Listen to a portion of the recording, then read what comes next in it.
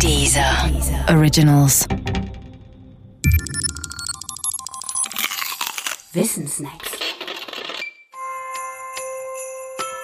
Adventskalender. Türchen 15.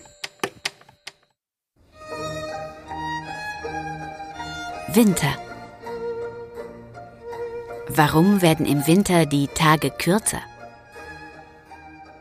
Der Grund für die kürzeren Tage im Winter ist die Neigung der Erdachse gegen die Ebene der Erdumlaufbahn. Das klingt kompliziert, ist es aber nicht. Erdachse bezeichnet nämlich einfach die Achse, um die sich die Erde einmal am Tag dreht, wie ein Kreisel.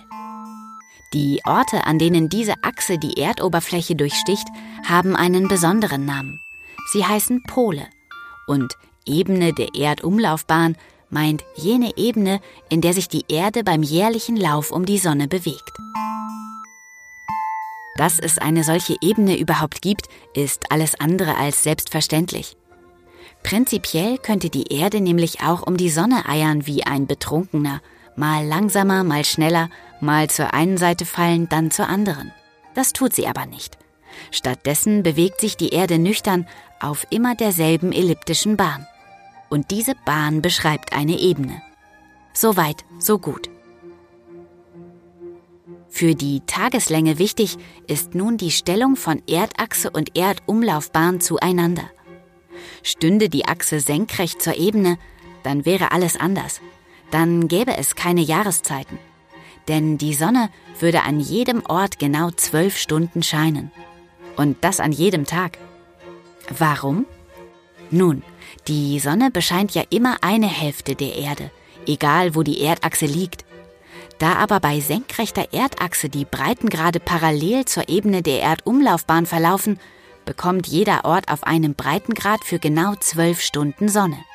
Ist die Erdachse jedoch gegen die Erdumlaufbahn geneigt, und das ist sie ja tatsächlich, dann bescheint die Sonne natürlich immer noch eine Hälfte der Erde.